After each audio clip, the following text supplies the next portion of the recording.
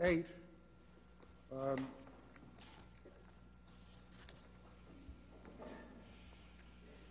that a memorandum that you prepared for Admiral Poindexter for this meeting. As I see on this memorandum, it was prepared by myself and another staff officer. And do you recall, sir, that the subject of this meeting was the dire condition that the Contras were facing in terms of funding? Yes.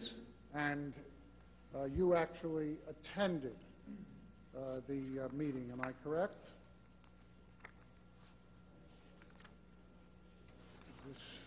I do not remember whether I actually attended that meeting or not. I guess I did, since my name is on the attendance list. Do you recall attending a meeting at which it was suggested that, pursuant to the authorization that Congress had granted for humanitarian solicitation, that the Secretary of State would try to come up with a list of countries to solicit? And I can show you your Exhibit 343, which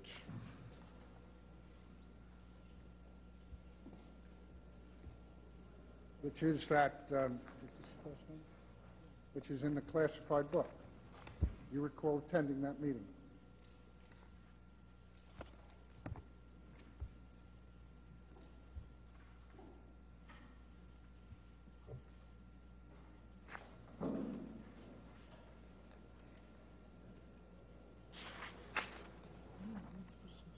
You see yourself listed as the last name there? Most junior person there? That was frequently the case, Counsel. You see yourself listed? I do. And if you look over those, does it refresh your recollection that the discussion there was how to get money for the Contras?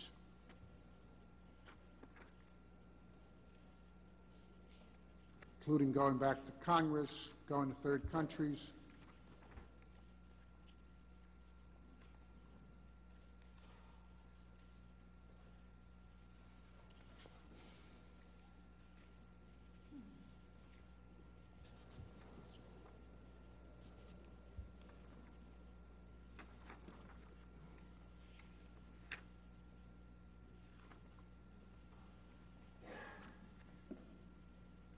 In fact, if you look at page 7, you'll see a reference to statements by Secretary of State Schultz.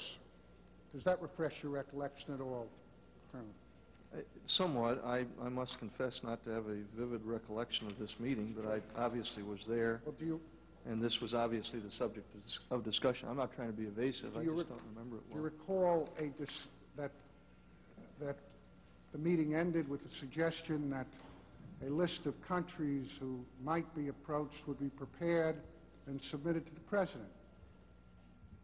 I do not remember that. But I'm not saying it didn't happen at the meeting. Now, do you recall that following that meeting, you wrote a prof note to Admiral Poindexter, which appears at Exhibit 10. This is not in the classified.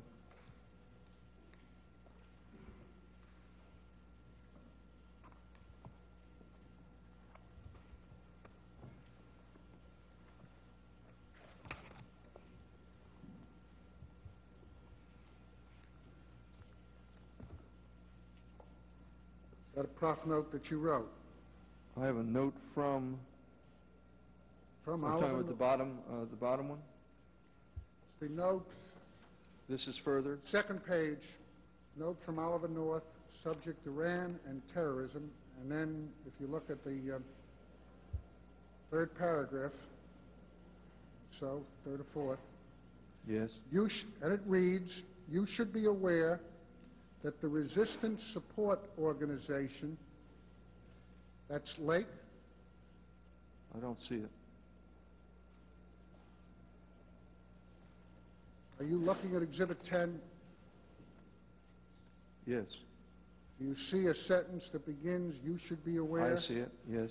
You should be aware that the Resistance Support Organization now has more than $6 million available for immediate disbursement. Yes. And in fact, that was $6 million that was generated from the deposits for the arms sales. That's correct, isn't it? I believe it is, yes. And then it says this reduces the need to go to third countries for help. That's what it says. Now, does that refresh your recollection that earlier that day there was a discussion with the President at the NSPG meeting that you participated in about going to third countries for help? Again, my recollection of the meeting with the President is not altogether clear. Very obviously, I wrote this note, and it does refer back to that reference that you have made. Now, did you ever discuss with Admiral Poindexter the subject of this note, namely that the need for the Secretary of State and the President to get involved in third country solicitation had been relieved to a little extent by the $6 million that you now had available? Well, I think the issue is not so much the need. The issue was, and certainly it was my understanding, is you needed a lot more than 6 or even 10 million from Brunei. You needed a lot of money. But this was good news, wasn't it? Well, I would guess so, yes. That's what you were conveying? Yes. Did you ever discuss with Admiral Poindexter that this was good news that ought to be brought to the attention of the President of the United States or the Secretary of State? I did not. I saw no need to. I still believe that we ought to have gone to others and go back to others that have already given, because the need was much greater than 6 million. Well, this said, didn't you say this reduces the need? Those are your words. Well, perhaps the immediacy of the need. Those are not. I'm not going to back away from the words that I wrote at the time. The point that I'm trying to make is, just like the one I tried to make yesterday when we were talking about Boland, is there was always a need to get more money, to get the CIA back involved, and this note says that. What occasion? No, I didn't want to be able to be out there doing these things, Counsel. What I was trying to do was to get a full program reestablished by the government of the United States, and we were trying to bridge it until that happened. Colonel, what occasioned you to write to Admiral Poindexter saying that this reduces the need? Well, I think probably that it was important he understand that Secretary Shultz didn't need to go out that afternoon and go ask for additional help. But as we all know, Secretary Shultz eventually did. Now, let's go on here, because you do in this note, and you've already testified to it, you plead for the legislation to get the CIA back into it. Yes. And you say, the more money there is, and see if you can follow me, it's the next paragraph. Why don't we read the whole thing, because I think that I would like note's to read. important, Counsel. I'd like to read this, and then we can come back and read anything that you feel that I haven't done in context. But I think that the entire context of the note is important. I am asking the questions now, and I would like to read these and ask you about them. I will answer your questions, Counsel. The more money there is, and we will have a Counsel, where are you reading? It's the paragraph, that same paragraph, but there's a break, and where the break is, there's a to arrange. Do you see that? Is this the bottom paragraph on the page? It's the bottom paragraph, though it's not broken into paragraphs. Unless we do this, we will run increasing risks of trying to manage this program from here with the attendant physical and political liabilities. Is that what you're talking about? Yes. And then it says, I am not complaining, and you know that I love the work, but we have to lift some of this onto the CIA so that I can get more than 2-3 hours of sleep at night. The more money there is, and we will have a considerable amount in a few more days, and let's stop there. That was also going to be more money from the Iranian deposits. I believe so, if the time is right. The more money there is, and we will have a considerable amount in a few more days, the more visible the program becomes, parentheses, airplanes, pilots, weapons, deliveries, etc., and the more inquisitive will become people like Kerry, Barnes, Hawkins, et al. Those are members of Congress? They are. While I care not a whit what they may say about me, it could well become a political embarrassment for the President and you. I think that's been borne out. And what was the political embarrassment that you were focusing on then? We have it before us, Counsel. That it would come out that you were generating the funds for the Contras and doing what you've described to assist the support operation? Yes. And you then come up with the proposal. Much of this risk can be avoided simply by covering it with an authorized CIA program undertaken with the $15 million. And you say that Schultz doesn't seem to understand that, right? That's what I said. And then you say, I have no idea what Don Regan does or does not know of my private United States operation, but the President obviously knows why he has been meeting with several select people to thank them for their support, right? That's what it says. And those were people who you had put the scheduling request in for? As again, my recollection is that I did relatively few of those. That procedure was eventually taken over by others. And incidentally, I don't want to get into a semantic argument about about solicitation or not solicitation. The slides that you have identified for us are part of a program that you would show. Is that correct? It was described earlier by this committee as a 1-2 punch. Right, and that was what it was.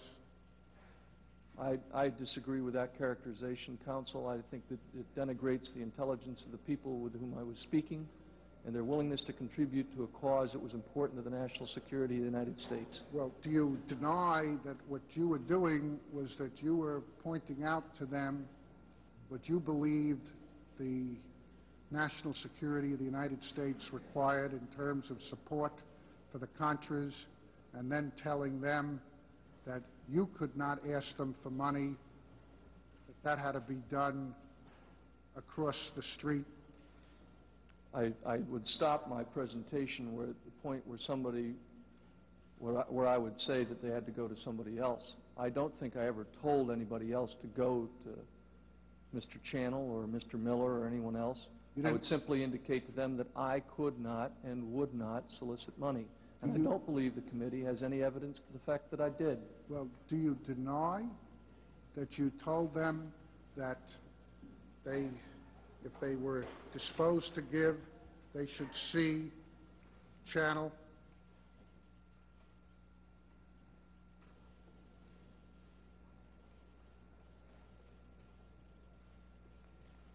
My recollection, Counsel, is that I stopped at the point that I just told you. I've spoken to thousands of people, perhaps even tens of thousands of people, about the needs of the Nicaraguan freedom fighters, and I did not solicit from them a penny. You just prepared them for the pitch that would be made by Channel?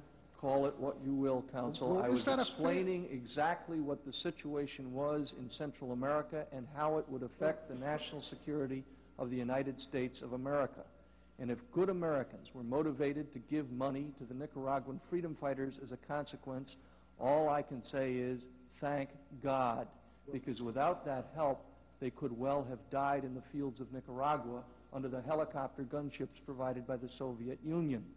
Well, Colonel, do you think it's an unfair characterization that you were trying to encourage them to give? Sure. It's the committee's job to draw its own conclusions. Don't have him characterize anything. Just ask him the question and he'll give you the answer. He's answered it several times, Mr. Chairman. And Mr. Chairman,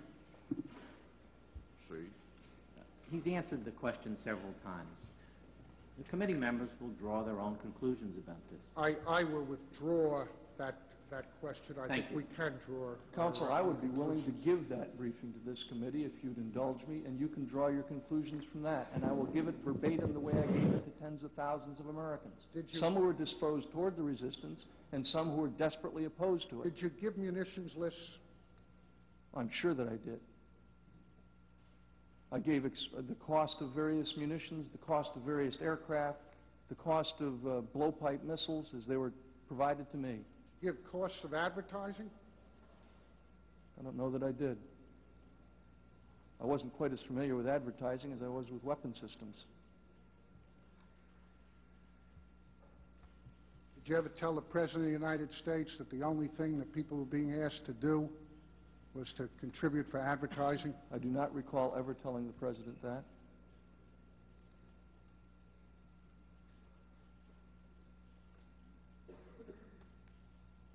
Now, you testified that one reason that Mr. Casey was excited about the plan for use of the residuals was that he wanted to have a funded organization that he could pull off the shelf to do other operations. Is that what in essence his view was? We're talking about my alleged solicitation now? No, we're back to the use of the residuals.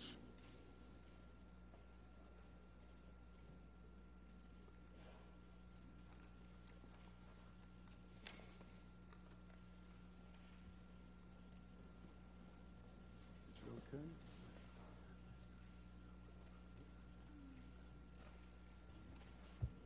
I'm sorry, Counsel, would you please repeat the question? Do you remember giving testimony, and it was not clear to me at least, about the fact that Director Casey wanted something that he could pull off the shelf, and that's why he was excited about the fact that you were now able to generate some surpluses that could be used? That is correct. Well, why don't you give us a description of what he said, or as you understood it, what he meant about pulling something off the shelf? Director Casey had in mind, as I understood it, an overseas entity that was capable of conducting operations or activities of assistance to U.S. foreign policy goals, that was a standalone, it was self-financing, independent of appropriated monies, and capable of conducting activities similar to the ones that we had conducted here. There were other countries that were suggested that might be the beneficiaries of that kind of support, other activities, to include counterterrorism. Now, did I understand you to say, and if I'm wrong, just tell me, that the chart that you had drawn by Hakim, which is Exhibit 328, was a chart to reflect that concept?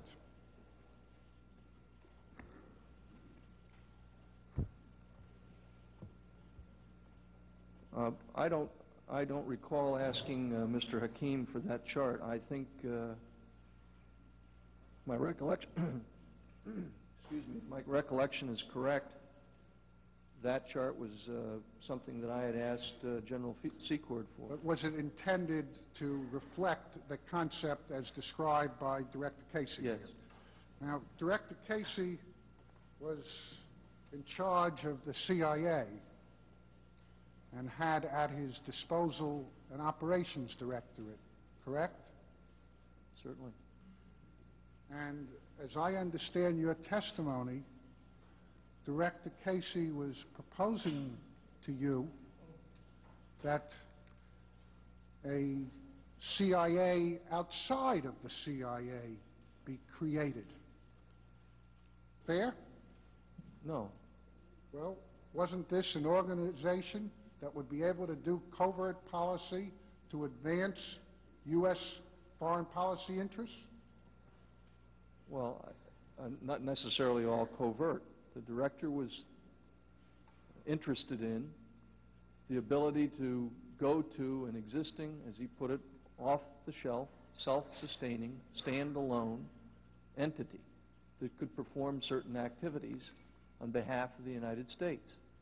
And as I tried to describe to the committee last night in the executive session, several of those activities were discussed with both Director Casey and with Admiral Poindexter. Some of those were to be conducted jointly by other friendly intelligence services. Colonel. But they needed money. Colonel. Yes, Counsel. You understood that the CIA is funded by the United States government, correct? That is correct. You understood that the United States government put certain limitations on what the CIA could do, correct? That is correct. And I ask you today, after all you've gone through, are you not shocked that the Director of Central Intelligence is proposing to you the creation of an organization to do these kinds of things outside of his own organization? Counsel, I can tell you I'm not shocked. I don't see that it was necessarily inconsistent with the laws, regulations, statutes, and all that obtain. I don't see that it would necessarily be unconstitutional.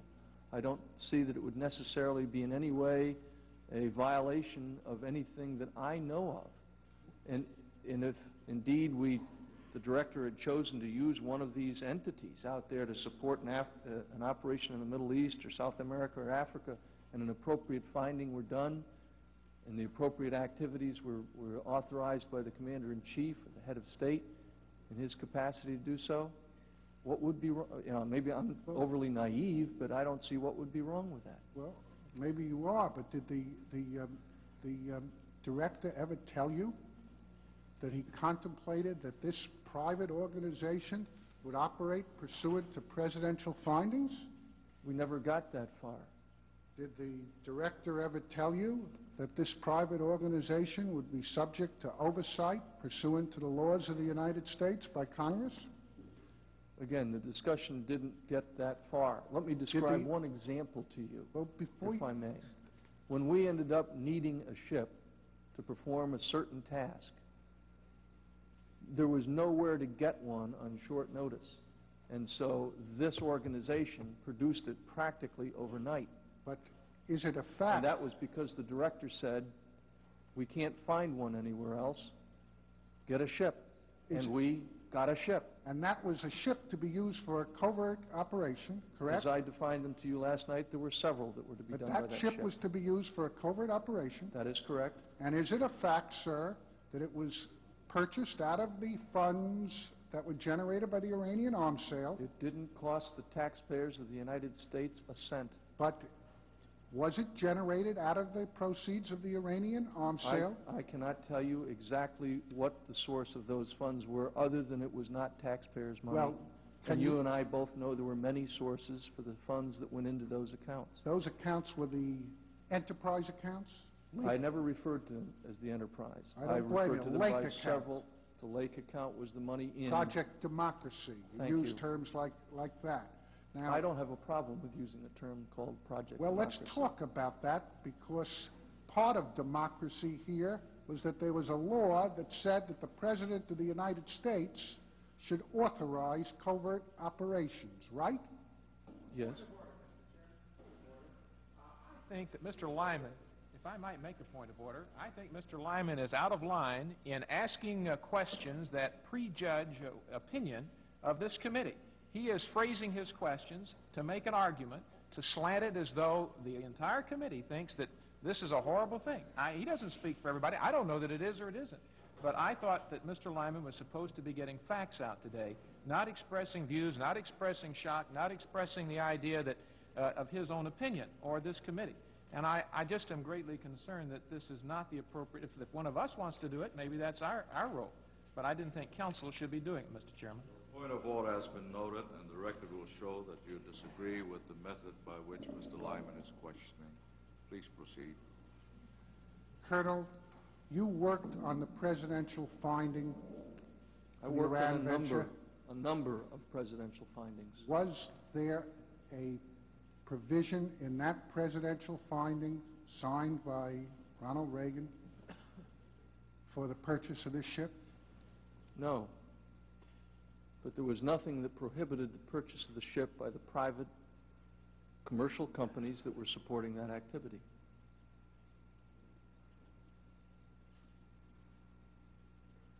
And the ship was there to serve the foreign policy goals of the United States. The fact that the whole operation was terminated before it could do so is unfortunate, in my humble opinion. Was the President of the United States told about the fact that that ship had been purchased? I do not know.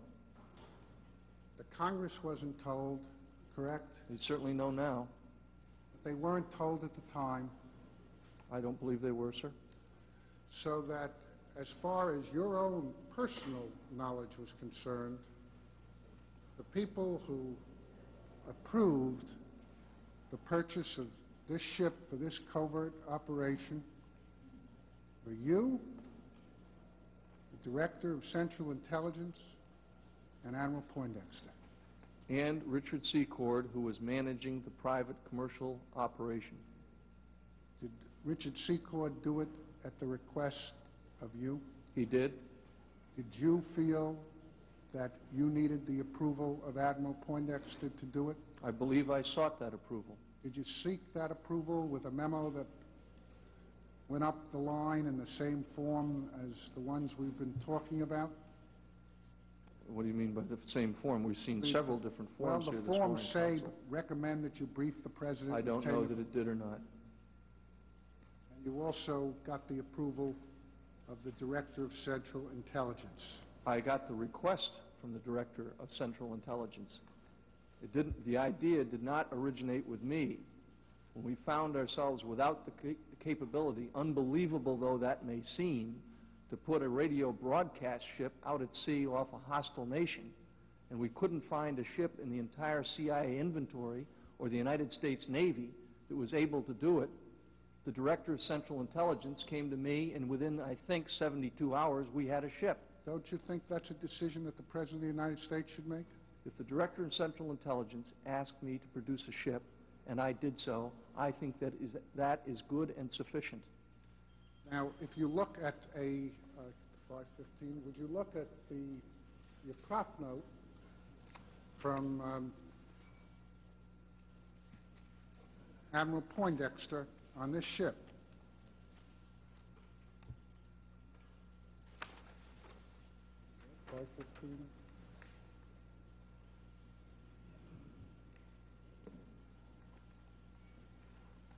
Do you remember that Admiral Poindexter, I'll get you the number, but... Please do.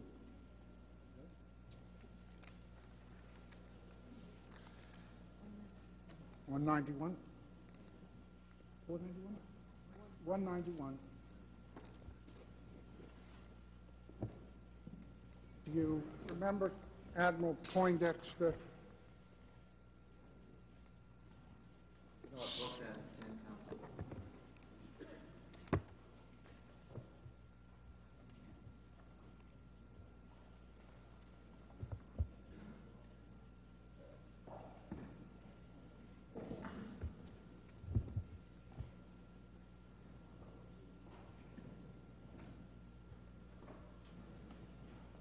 Do you remember Admiral Poindexter sending you this prof note?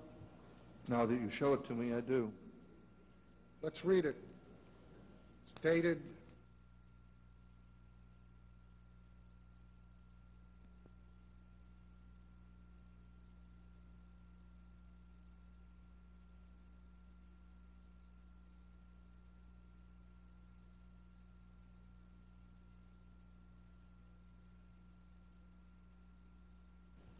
5/15/86,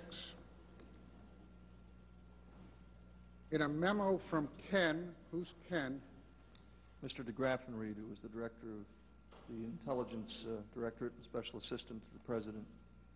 In a memo from Ken to me today, he talks about your offering a Danish ship under your control to CIA for broadcasting into, and then it's blanked out, that's a hostile country, right? Yes. And then Admiral Poindexter says to you, I am afraid you are letting your operational role become too public. From now on, I don't want you to talk to anyone else, including Casey, except me, about any of your operational roles. In fact, you need to quietly generate a cover story that I have insisted that you stop. Remember that? I do. So he wanted you to continue, but to have a cover story that you stopped. And right? The last line is, be cautious. Be cautious. And that note was sent to me at 9:21 at night while the Admiral was still at work. And you talked about the fact that I can tell you exactly why talked that about, note I will was give you the originated. second. You that opportunity in a second. You talked about the fact that Director Casey described the Iran initiative with the residuals being generated as the, and these are your words, the ultimate covert operation. Yes. Would you agree that this here is the ultimate covert operation, even one that you're not to talk to the Director of Central Intelligence about? The problem that generated this note was that Director Casey had told someone on his staff that they could go to me for the ship. When I was out of town or out of the office, a call was placed to Mr. de Graffenried's office instead of mine, because he was the normal point of contact for the CIA. And that's what generated this note. It was not my indiscretion in that case, it was Director Casey's, and unfortunately. So this business of covert operations reached a point where not only Congress was regarded as too indiscreet to be told, but that even the Director of Central Intelligence made that list. I have no further questions this morning. Mr. Chairman. Chairman. Cheney? Mr. Chairman, I would like to inquire the plans for this afternoon. We've now had 21 hours of questioning. No member of the committee has yet had the opportunity to ask any questions of the witness. Our original intent was to finish by this evening. Obviously, we aren't going to make that now, but without in any way casting any aspersions on Mr. Lyman, he's had a full day to ask questions, and I wonder how soon we can expect him to finish his examination of the witness. Mr. Lyman? I believe that I can finish it in no more than an hour, and I'm going to try to do it in a half hour.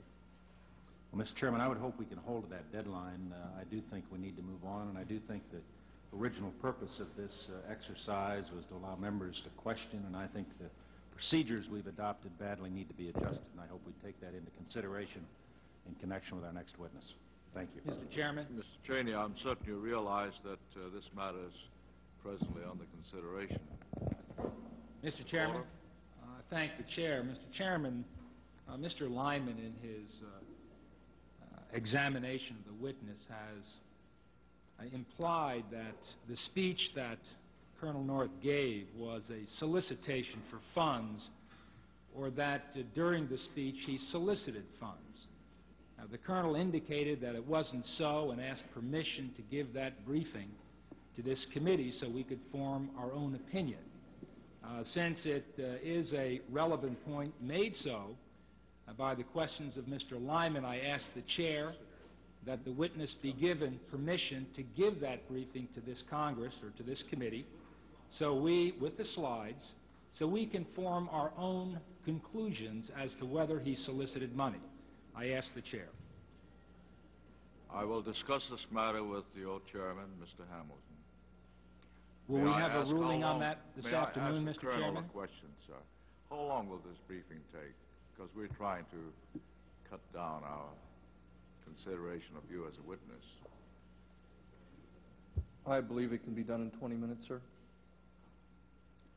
We will make every effort to have that briefing as soon as the slides are available. Thank you, Mr. Chairman. If there are no further questions at this juncture, we'll stand in recess until 2 p.m. this afternoon.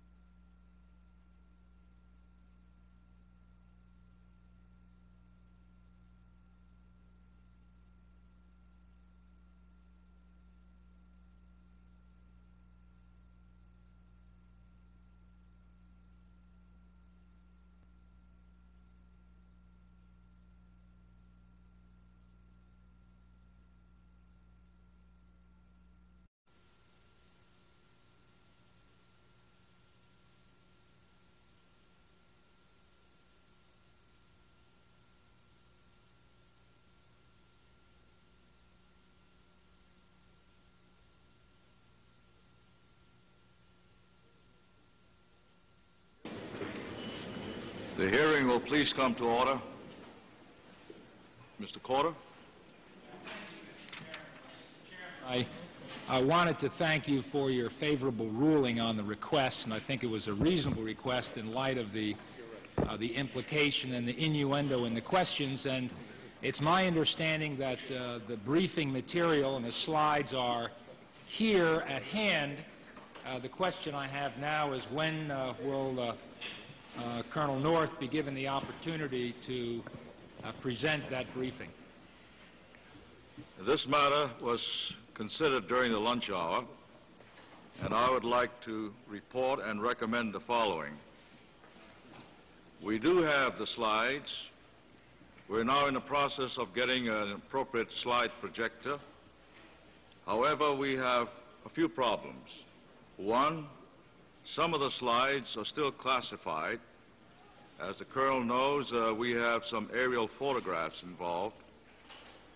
Secondly, in order to give the panel of senators and congressmen the full flavor and the full aura of what happened during the presentation, we're now in the process of inviting Mr. Channel and Mr. Miller, because they're all part of the operation. And when that is available, we will get a room. But not at this time. Mr. Chairman. This is still under consideration. Mr. Chairman. Mr. Cohen? Mr. Chairman. Mr. Chairman, shortly before we broke for lunch, there was an indication that perhaps our counsel should cut short his questioning of Colonel North. I wanted to point out, just for the record, that no member of the Senate interrupted House counsel during their questioning of Colonel North. Not one member ever interrupted either Mr. Niels or Mr. Van Cleves. Number two, there were no time limits imposed upon House counsel. It took 2.5 days.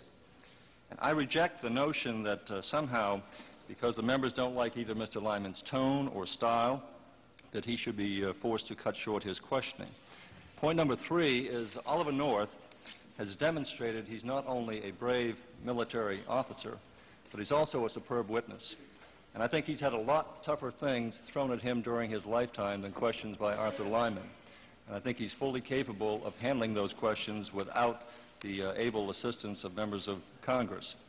And the final point I'd like to make is perhaps the most serious revelation to have taken place during the course of these proceedings is that of a plan proposed by or conceived by high-ranking officials to create a contingency fund for the intended purpose of carrying out other covert operations at some time in the future. With or without presidential findings, with or without notice to Congress, remains to be heard from. But if members of Congress are not disturbed about that revelation, then I think the American people should be. And if it takes more time to discuss this in depth and other related issues, I am perfectly happy to yield whatever time I have allocated to me so that Mr. Lyman might continue. But I strongly object to the notion raised by House members of trying to impose a gag rule upon Mr. Lyman. Mr. Chairman? Would the gentleman yield? I would yield. I'm not sure which House members the gentleman from Maine is referring to. I specifically recall that during the morning recess, it was a United States senator that expressed publicly and on television his irritation with the fact that all councils, not Senate counsel, but all councils were taking 4 days, not having any limitation on their time, while members were permitted 4, 5, or 10 minutes. Not once did that senator interrupt any member, any counsel, or any member of the House. The Senate has not objected or interrupted during the course of these proceedings while Mr. Niels and others were questioning. The gentleman yields. If the gentleman would yield to me, I would like, since it's a point of privilege, I'm the one who did the interrupting initially. Mr. Cheney didn't. His point on length of time came at the end of the proceedings. And I didn't interrupt because I thought that Mr. Lyman was taking too much time, although I think counsel, maybe Mr. Niels, was the one who's taking too much time, as Senator Bourne said on television earlier this morning. The point that I was interrupting for was because I don't think that Mr. Lyman or Mr. Niels, as our counsel, should be advocating or slanting questions to advocate a bias or position or slant of opinion. Their job, I thought, in my opinion, whether the Senate counsel or House counsel, is to bring out facts, not to give positions, not to slant biases. And I think that Mr. Lyman has been going through a whole pattern of biased questions today. He's done some of that in the past, but it's been particularly egregious this morning. And I didn't think it was fair to let it continue without making the point that it does not represent this member's views. It may represent yours, Senator Cohen's, but it doesn't represent mine. Mr. Chairman. Mr. Sarbanes? Mr. Chairman, I totally reject the characterization that Mr. McCollum has put on Arthur Lyman's questioning. I think it's clearly been within proper bounds. I think it's been very professional. It has certainly been well within the parameters of the charge to this committee. It was Mr. McCollum who, in response to the testimony of Mr. Cooper before this committee, said, speaking about Colonel North, Mr. McFarland, and Admiral Poindexter, and I quote him now, with respect to their conversations with the Attorney General. This is Mr. McCollum now speaking about Colonel North and the other two gentlemen. I think that that in itself may well be a crime. If it is not a crime, it is certainly one of the highest acts of insubordination and one of the most treacherous things that has ever occurred to a president, it seems to me, in our history. Now, I'm quite prepared to talk about fairness. I haven't accused anyone in this matter of criminal conduct. I recognize that that's being examined in a different forum. And I think the witnesses that come before us come here in order to help us get at the truth and at what happened and what needs to do in terms of what we need to do in terms of the nation's policy. But I think counsel's questioning has been reasonable, it's been tough, but it's been within proper parameters. And it certainly doesn't behoove, it seems to me, my distinguished friend, in light of his comments at that earlier hearing encompassing this witness, to raise this kind of objection at this point. On that, the matter of personal privilege. I certainly did criticize those the other day when I examined Mr. Cooper, whom I thought then, and I still do think now, misled the Attorney General. The facts are beginning to come out, and I think it's a prerogative of members of this committee to make points and to bring out things of that nature. To the degree to which they're brought out, it was the members' role to do that. To the degree to which Mr. Lyman is acting, it seems to me that's not his role. We had many discussions on the House side. Maybe the senators didn't have it. But we did about the role of counsel at the inception of these hearings, and that role was to be impartial, to bring out the facts, to lay the predicates, to leave the comments and the judgments and the opinions to the members. It's my judgment Colonel Norris explained a good deal of what I was concerned about. He hasn't completely satisfied me, but he's explained a lot of it. And I think that those answers were not available when I questioned Mr. Cooper. It does not bear on my point today. My point today is that the counsel does not have any business slanting questions in a biased fashion that look to me like he's trying to add inference on inference to come to conclusions that would lead in a certain path to persuade the public in a way you couldn't even do it in a court of law. He's acting like a prosecutor, not a prosecutor of Colonel North so much as a prosecutor of the President, a prosecutor of the administration, instead of a fact finder. And I thought our role here was to find the facts and then the members make the judgments. Mr. Chairman, let me just conclude this by making this observation. I think it's Arthur Lyman's responsibility to press hard for answers, particularly in light of the fact that members such as Mr. McCollum have stated about this matter involving Colonel North. It is certainly one of the highest acts of insubordination, one of the most treacherous things that has ever occurred to a president, it seems to me, in our history. And I submit, with those kinds of statements from Mr. McCollum, it's a responsibility of counsel and of the members of this committee to press the witnesses very hard to find out the truth in this matter. Mr. Chairman. Mr. Hyde. I may have a little different perspective, but if I may trespass on the time of the committee to explain to my friend from Maine, occasionally one interrupts when the iron is hot. Those of you that passed your bar exams the first time have heard of the phrase sleeping on your rights.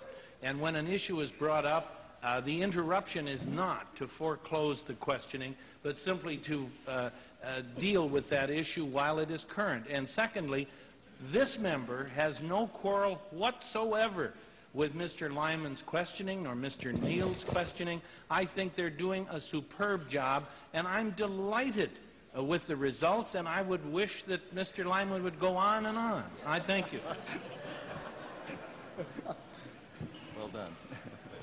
When we recessed at noon,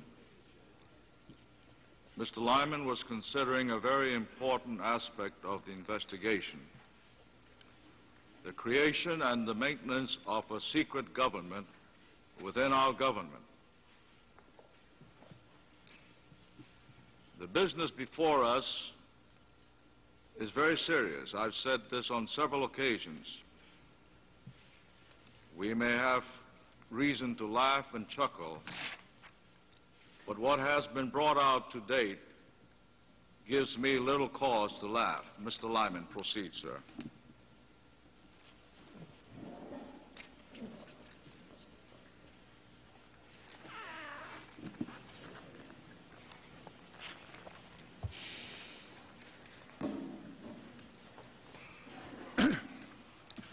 Colonel, did there come a time when the pricing of the arms to Iran, which were yielding the profits, began to cause a problem?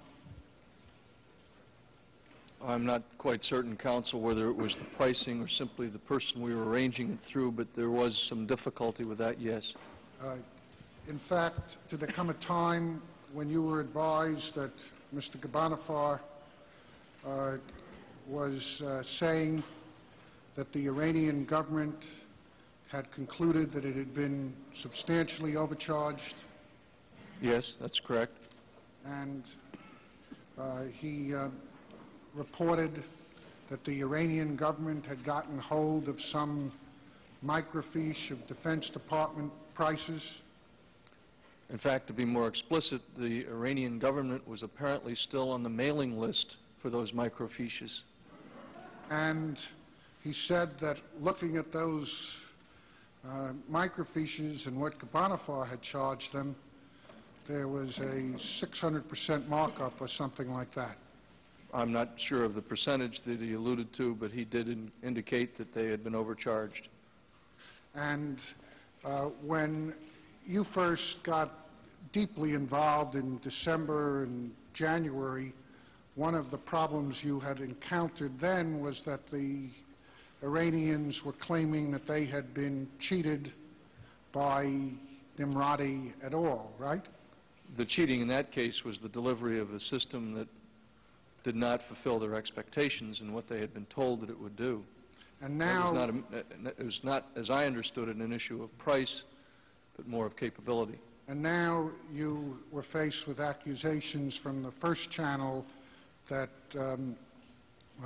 they were being cheated by our pricing, right?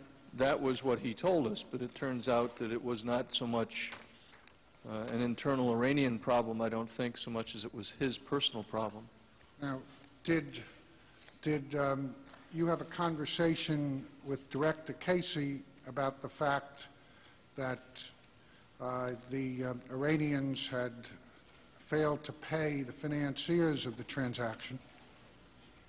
We had several, but the one that is, of course, most easily recollected is the one that I had with Director Casey after Mr. Furmark had approached him. And did you consider, with various of your colleagues in the government, ways of dealing with the problem that you now had? Yes, along with discussions with the Israelis as to how to deal with that problem. Right. Now, was one of the things that you considered increasing the charges to the second channel so as to generate money to pay the first channel? That was considered. And indeed, are you aware it's reflected in your notes? I couldn't guess at this point, counsel. Well, it's Exhibit 353, and it bears our Bates stamp Q2559.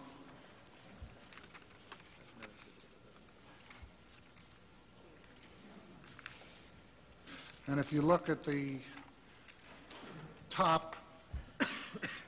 The highlighted... Yes, the highlighted portions. There's some portions there which I think you can appreciate we should not read because it refers to the second channel. Right. Best way to recoup funds to pay off Furmark et al. Is to overcharge on subsequent deliveries. And then the next highlighted, next shipment will have to be higher, $10,000 each. And then it says, or we cannot, and then I don't think the word is finished. I believe that is a discussion with Mr. Neer. Those are notes taken, I think, if I don't have the preceding and succeeding pages, but looking at what does follow and what is on, is the page behind that, Council 353, the preceding page? It's the preceding one, and it appears to be a conversation with Mr. Neer, who's the only name that appears. Yes.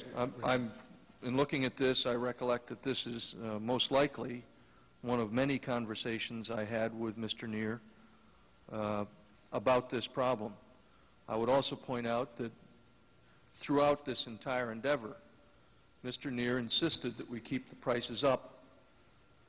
Whether, as we assumed, that was because the Israelis did not want us underbidding what they were normally doing, or whether that was simply to generate more revenues for their other operations, I do not know. Well, in any event, did you discuss with Mr. Casey that you had to find some way of dealing with the claims of the first channel and their financiers? Is that fair to say?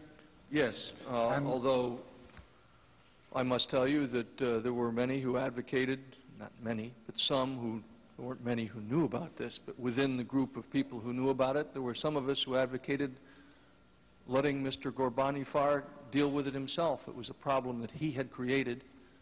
I would point out that although we had certainly run the charges up, Mr. Ghorbanifar had almost doubled it on top of that. And so many of the problems that were created were of his own design. Is it a fact that the problem that you were concerned about was his threat or the threat of his financiers to make this public? Well, yes, absolutely. And so an operation that had been kept quiet from Congress was now in danger of being blown by people who said they hadn't been paid. Well, again, I don't want to leave anyone with a misapprehension that it was simply a matter of keeping it secret from Congress. As I have testified for nearly 4 days, this was an operation that was to be kept secret across the board. And it wasn't simply a matter of keeping it from the Congress. When you say... It was a covert operation for all of the reasons that I have described the needs for secrecy and covert operation. Well, when you say secret across the board, would you agree with me that at the very least the following people knew about our involvement? One, Mr. Ghorbanifar. Certainly. He started it. The Israelis. Some in the Israeli government. The Iranian government officials in the first channel. Yes. The Iranian government officials in the second channel. That's correct. So that you were willing, now when I say you, I'm not talking just about you, obviously. Those of us engaged in the activity. Yes, those who were engaged in the activity were willing to take the risk on trusting them with secrecy, but concluded that it was not possible or prudent to reveal it to the leadership of Congress. That's what it comes down to? Counsel, you're asking me to second-guess the decision not to have advised the Congress in the initiation of this activity on the finding of 6 or 17 January, and I'm not going to second-guess that decision. I would point out that in the previous administration, just prior to this one, there was a similar effort to rescue hostages, and to my knowledge, the Congress was not briefed on that one. And there were Iranians and Israelis and foreign government officials and officials throughout our government who were apprised of that activity, and because of the risk to life of American citizens, to include the hostages, the Congress was not briefed. Was the leadership briefed? I don't know. I was told that it was not, but I was not here. Colonel, on this operation, was there any discussion that took place